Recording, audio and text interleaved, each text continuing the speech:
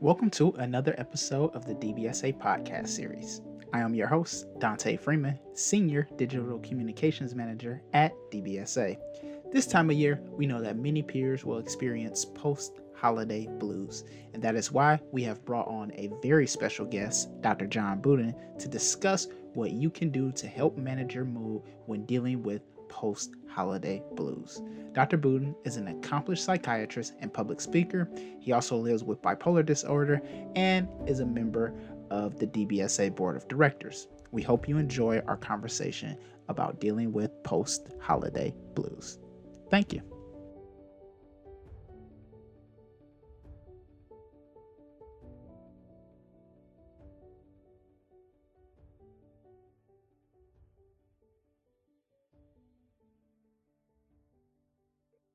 So welcome back to another episode of the DBSA podcast. Today we have a very, very special guest, a member of our board. We have Dr. John Budin joining us today, and he is going to talk to us about post-holiday depression and how we can get through that. How are you doing today, John?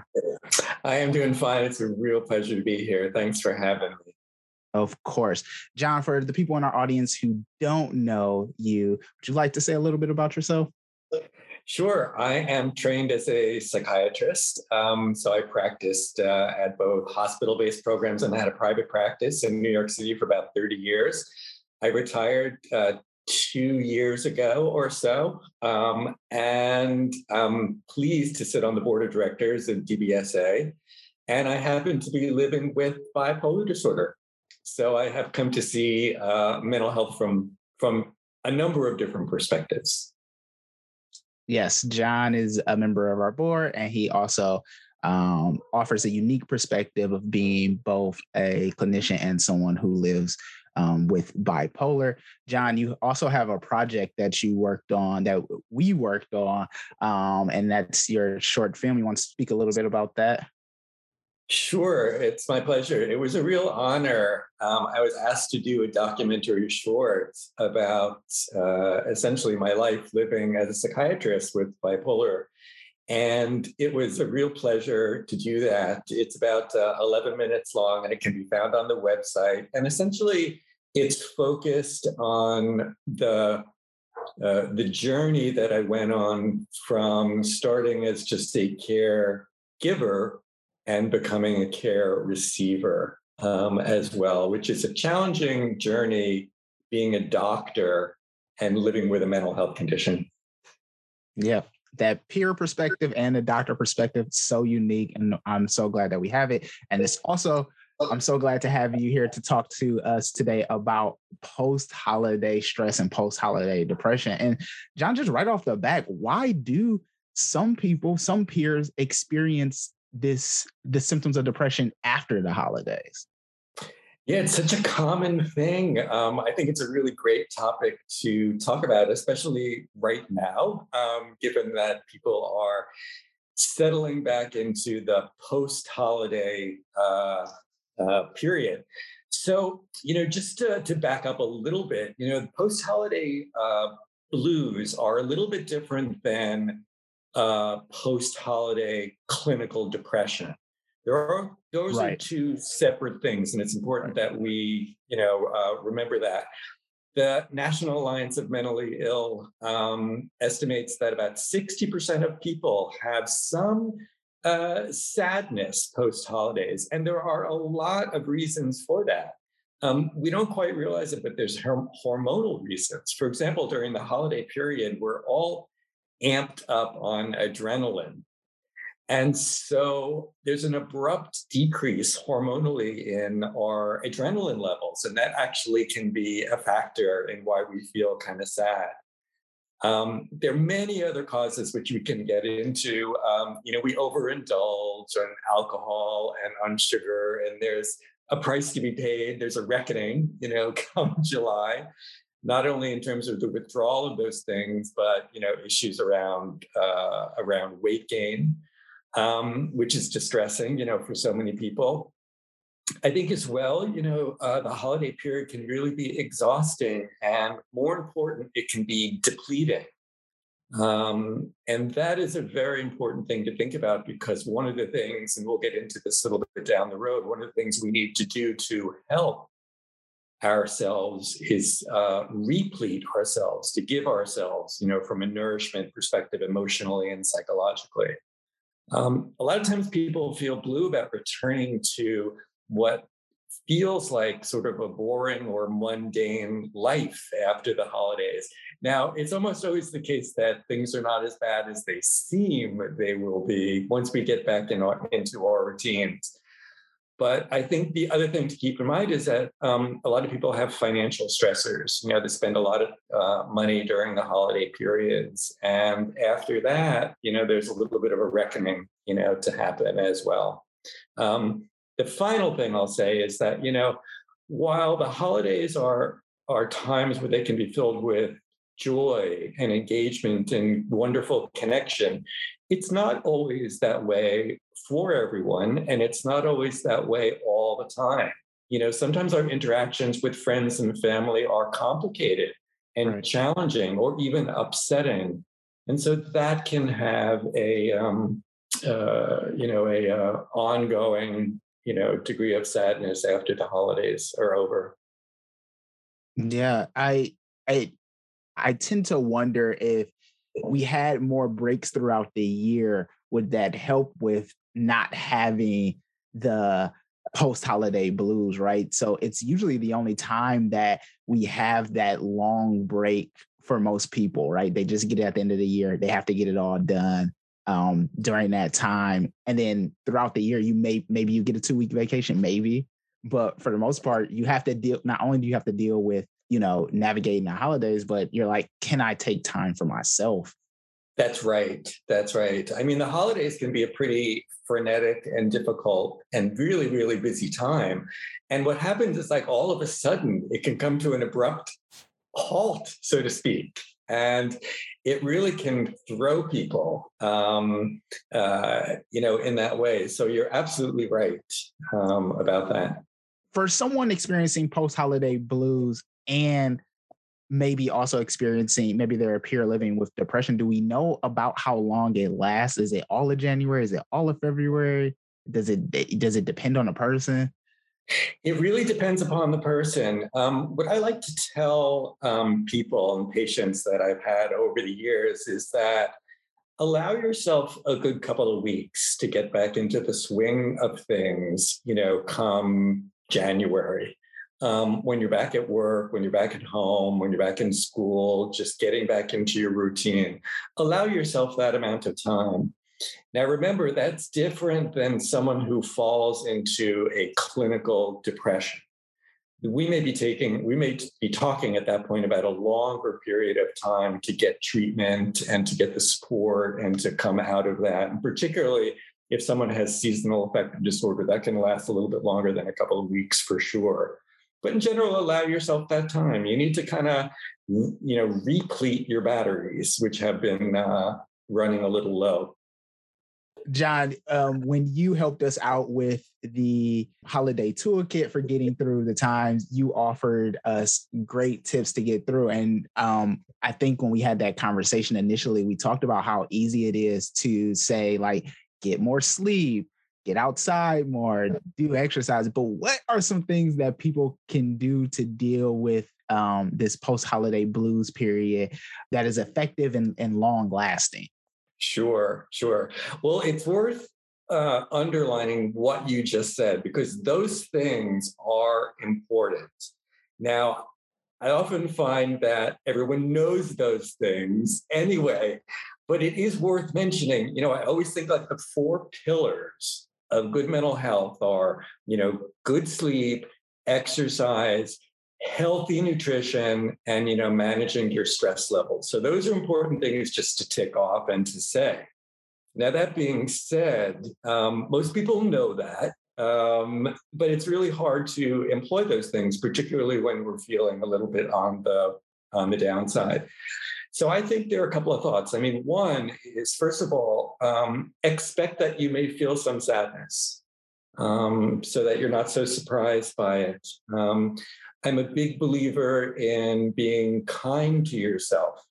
allow yourself just to kind of feel your feelings. It is really important that we remember that the holiday period can be really, as I said before, I use this word depleting.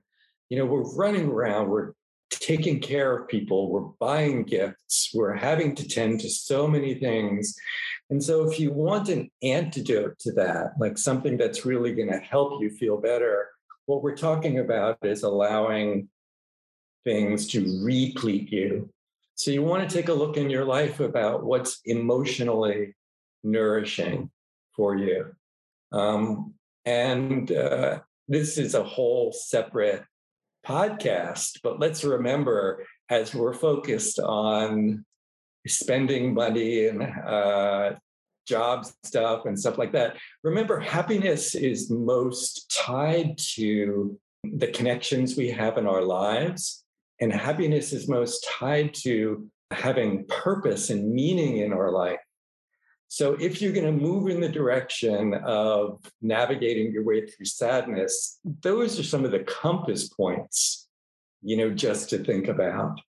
It's funny, John, that you should say that. You touched on points not only that we've highlighted for our holiday toolkit, but just in general with our wellness wheel. But you've also highlighted a point that a tool that we developed for children with the Mood Crew and navigating through sadness. And how important is it to know that, yes, we did that tool for children, but that adults need to learn how to navigate through sadness as well, because it's going to happen, right? It's almost inevitable, especially this time, and it can happen a lot this time of year. That is right. That is right. And the Mood Crew is so wonderful because it's so applicable to adults. Mm-hmm. The basic idea of recognizing your feelings and working through and finding ways to kind of, cope with all that. We don't outgrow the need to do that as adults. So we've talked about, you've made the delineation between like someone living with depression and post-holiday blues, but that doesn't mean that there aren't people who have clinical depression and also experience holiday blues as well, right? That is absolutely correct. Is there something that someone who's living with depression, they live with depression, and they're also experiencing holiday blues that you recommend that they do to help manage their stress this time of year? It's a really good question. I would say that one thing that's really important for someone who is living with depression or has a history of bipolar disorder, those folks are more likely to get clinically depressed than people who do not have, mood issues. So one of the reasons that that's important is that we have to think about prophylaxis. In other words, if you're more at risk of sustaining sadness through the holiday period, then we need to back up and you need to just take a look at how you're taking care of yourself. Do you need to be increasing the number of peer support groups that you're attending? Do you need to have a talk with your psychiatrist about, medication? I would frequently adjust someone's medicine just a little bit before the holiday season, before the winter months come on, just to prevent, people from lapsing into clinical depression or even to have sadness. So I would say most importantly, just take a look at that wellness wheel that you got going on in your life before the holiday period and do as much as you can to kind of bolster yourself. It's so important to be proactive in a lot of things in life, but I'm surprised that you are like, know that this holiday period is coming. Let's do things before we get here in order to make sure so adjusting those treatment plans, adjusting your wellness plan beforehand to prepare for the holiday season and the post-holiday season is very important. That's exactly right. And there are many ways to do that, to just be cognizant. If you try to identify what stressors there may be for you in the holiday period, then you have a much better way of handling those. If you think that the stressors are going to mostly be interpersonal, that you have a lot of challenges with friends or family, that they're going to be difficult situations, there are ways to, navigate through that prophylactically in terms of limiting the amount of time or what conversations you're going to have, what topics you avoid, all those sorts of things. But anyway, just take a little bit of take your own pulse before the holiday season, just to recognize what you may need to prevent yourself from slipping into a period of sadness. One of the things we talked about in the holiday toolkit was the importance of connections during the holidays, and these may be outside of your family, although we know some peers, their support system is their family. How important is it when you're experiencing these post-holiday blues to either reach out to your support system or make more connections to help navigate this time period? It's really key. Many of us are blessed in our lives with people who understand us and to whom we can talk to, whether those are biological family members or friends or reconstructed family that we all develop, in different ways over times. It's really key because connections and interactions are really what feed people's souls. And that's what they need, that's what all of us need, during difficult times. So if you're going to ask for the perfect solution, if there is one, if you're going to choose just one thing to do, right, it's probably to allow yourself to connect with those in your life who love you. That's great. I mean, that's advice for just any challenges or difficulties that you're facing, is finding those connections, and it's super important during this time of year. I think too, because a lot of times we think, oh, I'm making those connections during the holiday. And maybe as you get into the swing of things, you forget to make those connections after the holidays. That's right. That's right.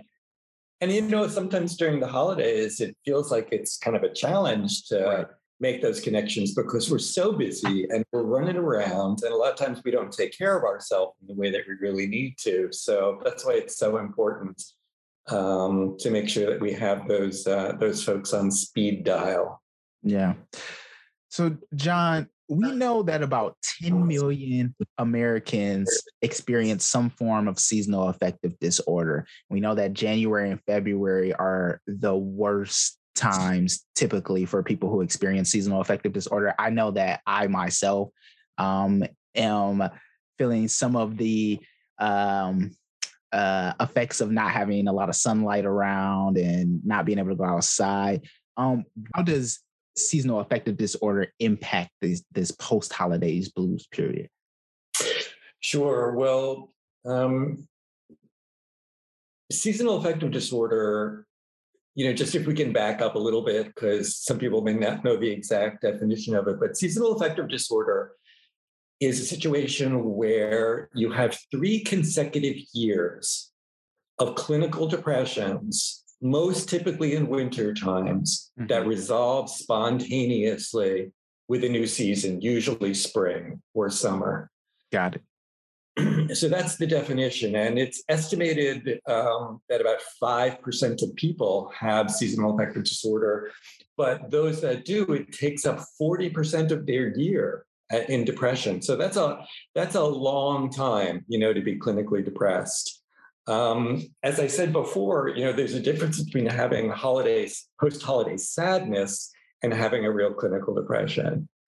They both require interventions, so to speak, and to be aware of them. But the interventions, I think, are going to be different for someone who has a clinical disorder, a clinical depression. So those people that have seasonal affective disorder are at much higher risk for having post-holiday blues. When it comes to things like, seasonal affective disorder, it's important to continue to take care of yourself and to treat the symptoms that you have in an ongoing way until you're reasonably sure, based upon your periodicity, you're reasonably sure that you're over the period of greatest risk for you. Gotcha. So, for example, if you are one of the ways, let's say, if you're treating your seasonal affective symptoms by using light therapy, or you're getting up in the middle in early in the morning and getting out and taking a walk and having light come into your eyes, both of which are very effective treatments for seasonal symptoms. It's very important not to stop that in February, even if you're feeling better. If your pattern is to continue to have a depression until March or April. Is there anything that peers can do to make sure they continue these wellness routines? I know I try to work out every day or do some form of workout every day, and then something gets in the way. And what I find is it then compounds, right? Then I won't work out for 2 or 3 days, and then I have to get back into working out. Is there anything peers can do to make sure that they don't do what I'm doing when it comes to exercise? Yes. For their wellness? Your exercise routine sounds about like my exercise routine. Hey, look, it's hard to be so focused all the time and to take care of yourself in the same level every day, day in, day out, week in, week out. I mean, after all, I think we're human. And I think one of the things we have to do is accept our humanness. I think one of the pieces of advice that I would give people is that it's not about stopping exercising, as an example. It's about your capacity to be kind to yourself, to recognize your humanness, and then to start up again without giving yourself such a hard time. If you have to end up taking a day off or 5 days off, or even if it's 5 weeks off, just do your best to be kind to yourself, to not beat yourself up about it, and to give it another shot. Yeah, so just don't give up. Easier said than done. But yes. Yeah, because at least for me, and I'm talking about me, I always feel bad when I start back up, like, oh man, I haven't done this in 4 days. But again, as you just pointed out, I get through it, right? If I just go ahead and do it. Yeah, exactly. And try not to beat yourself up, right, too much. One of the things that I have found over the years as a psychiatrist and as a person and as someone living, with bipolar, is that if we can accept our humanness, we have gone a long way to feeling good in this world. Rather than, judging ourselves and critiquing ourselves, rather than feeling bad or rather than feeling ashamed, all that stuff. If we can reduce it sometimes to just saying, hey, you know what? I'm human. And if I messed up by not exercising for 2 weeks, okay, I can live with that. It's all good. I'll get back there. Yeah. The importance of being human, which kind of gets left out in this like self-help, you make yourself better culture that we see a lot, typically in social media, but it just reinforced, especially during this time of year, right? Starting up your gym memberships, starting up a new hobby, doing something new, and not giving ourselves a chance to say, you know what, I messed up or I didn't do it, and it's okay. Exactly. I think that's so powerful. It's one of the most powerful things that I have learned in my life. And it's one of the most powerful lessons that I spoke with my patients about over the years. If you can accept your humanness, and that sometimes means accepting things that you may not, would want to have there. If you can accept it without judging yourself, boy, you have traveled a long way towards good mental health.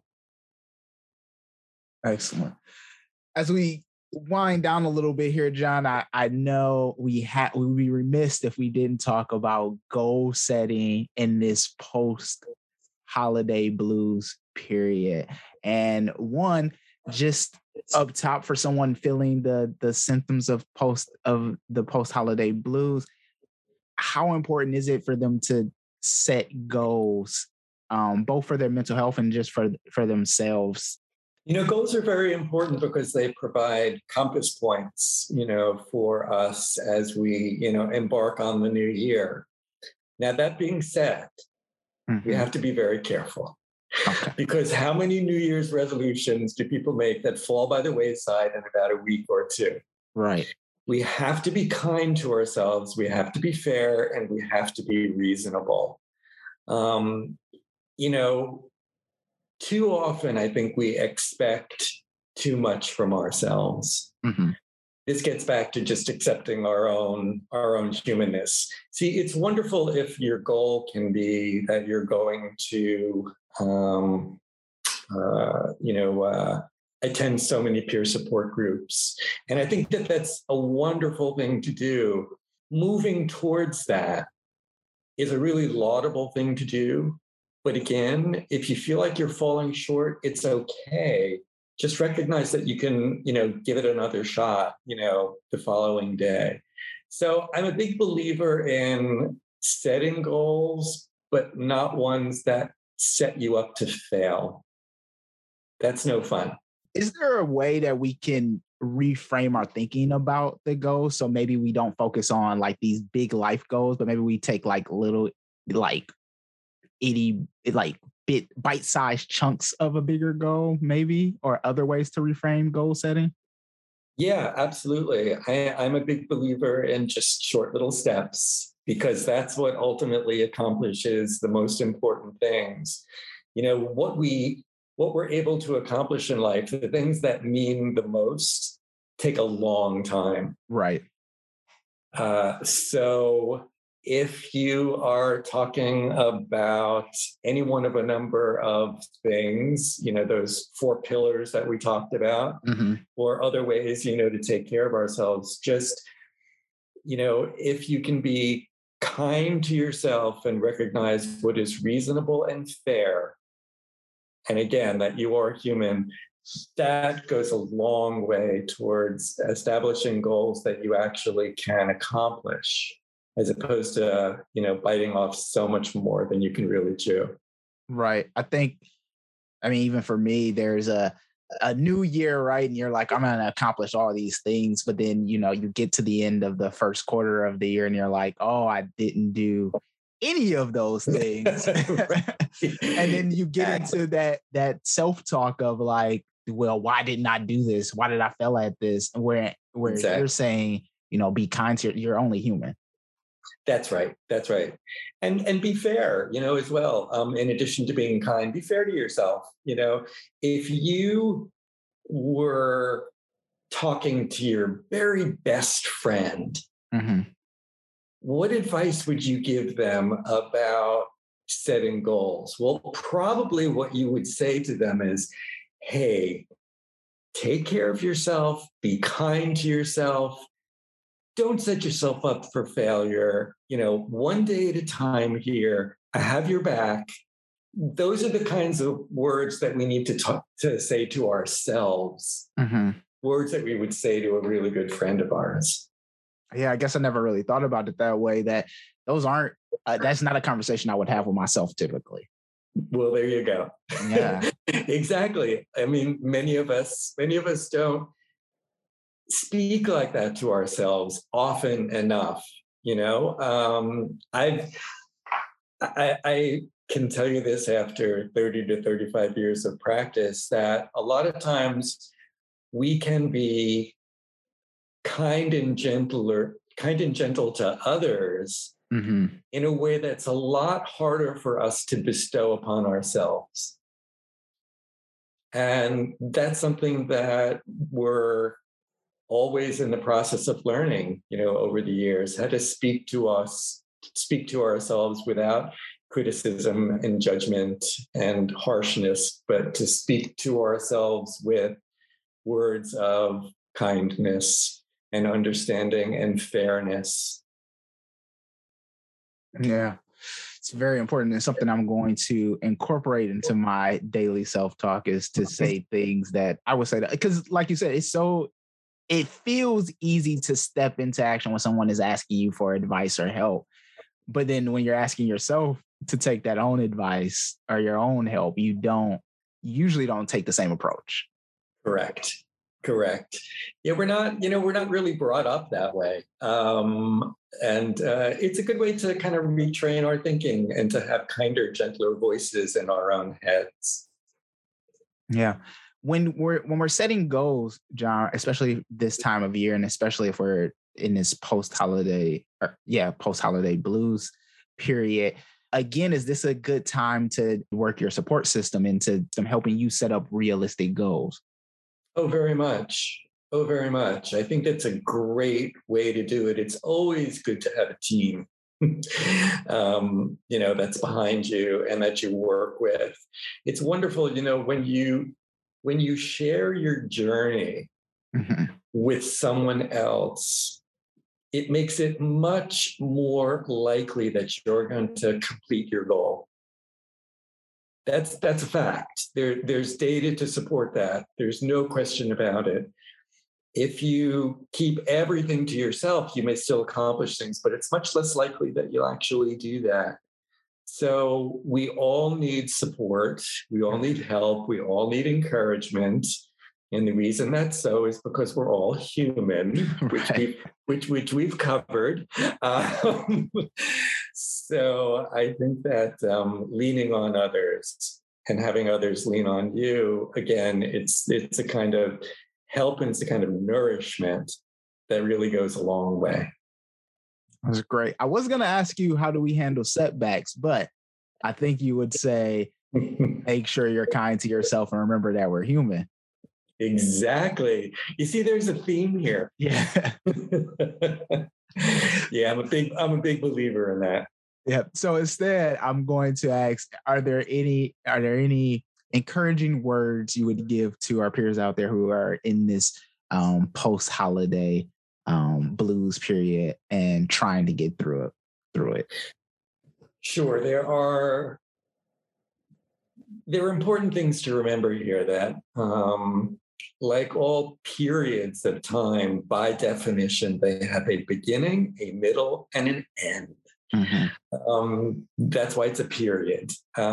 So there will be a period on the sentence. In other words, this is a time limited thing. So it's important to remember, because some of us who have struggled with being in the midst of sadness or depression believe that life is just going to be this way forever. That's not really the case.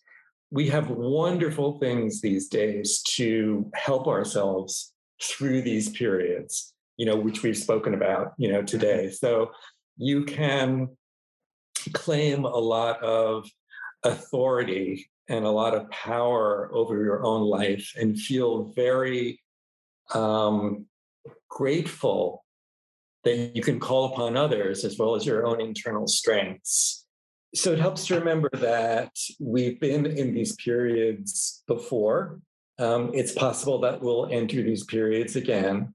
But remember, we have wonderful resources at our hand, including resources like DBSA and peer support groups, friends and families in our life, and all those things, once again, that nourish us. There's a lot of reason to feel hopeful that we can navigate our way through this with so many wonderful resources right at our fingertips. Yeah. And remember to be kind to yourself. And be kind to yourself.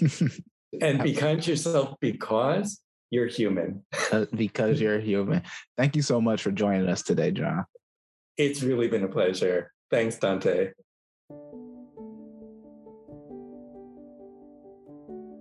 Thank you for listening to the DBSA podcast series.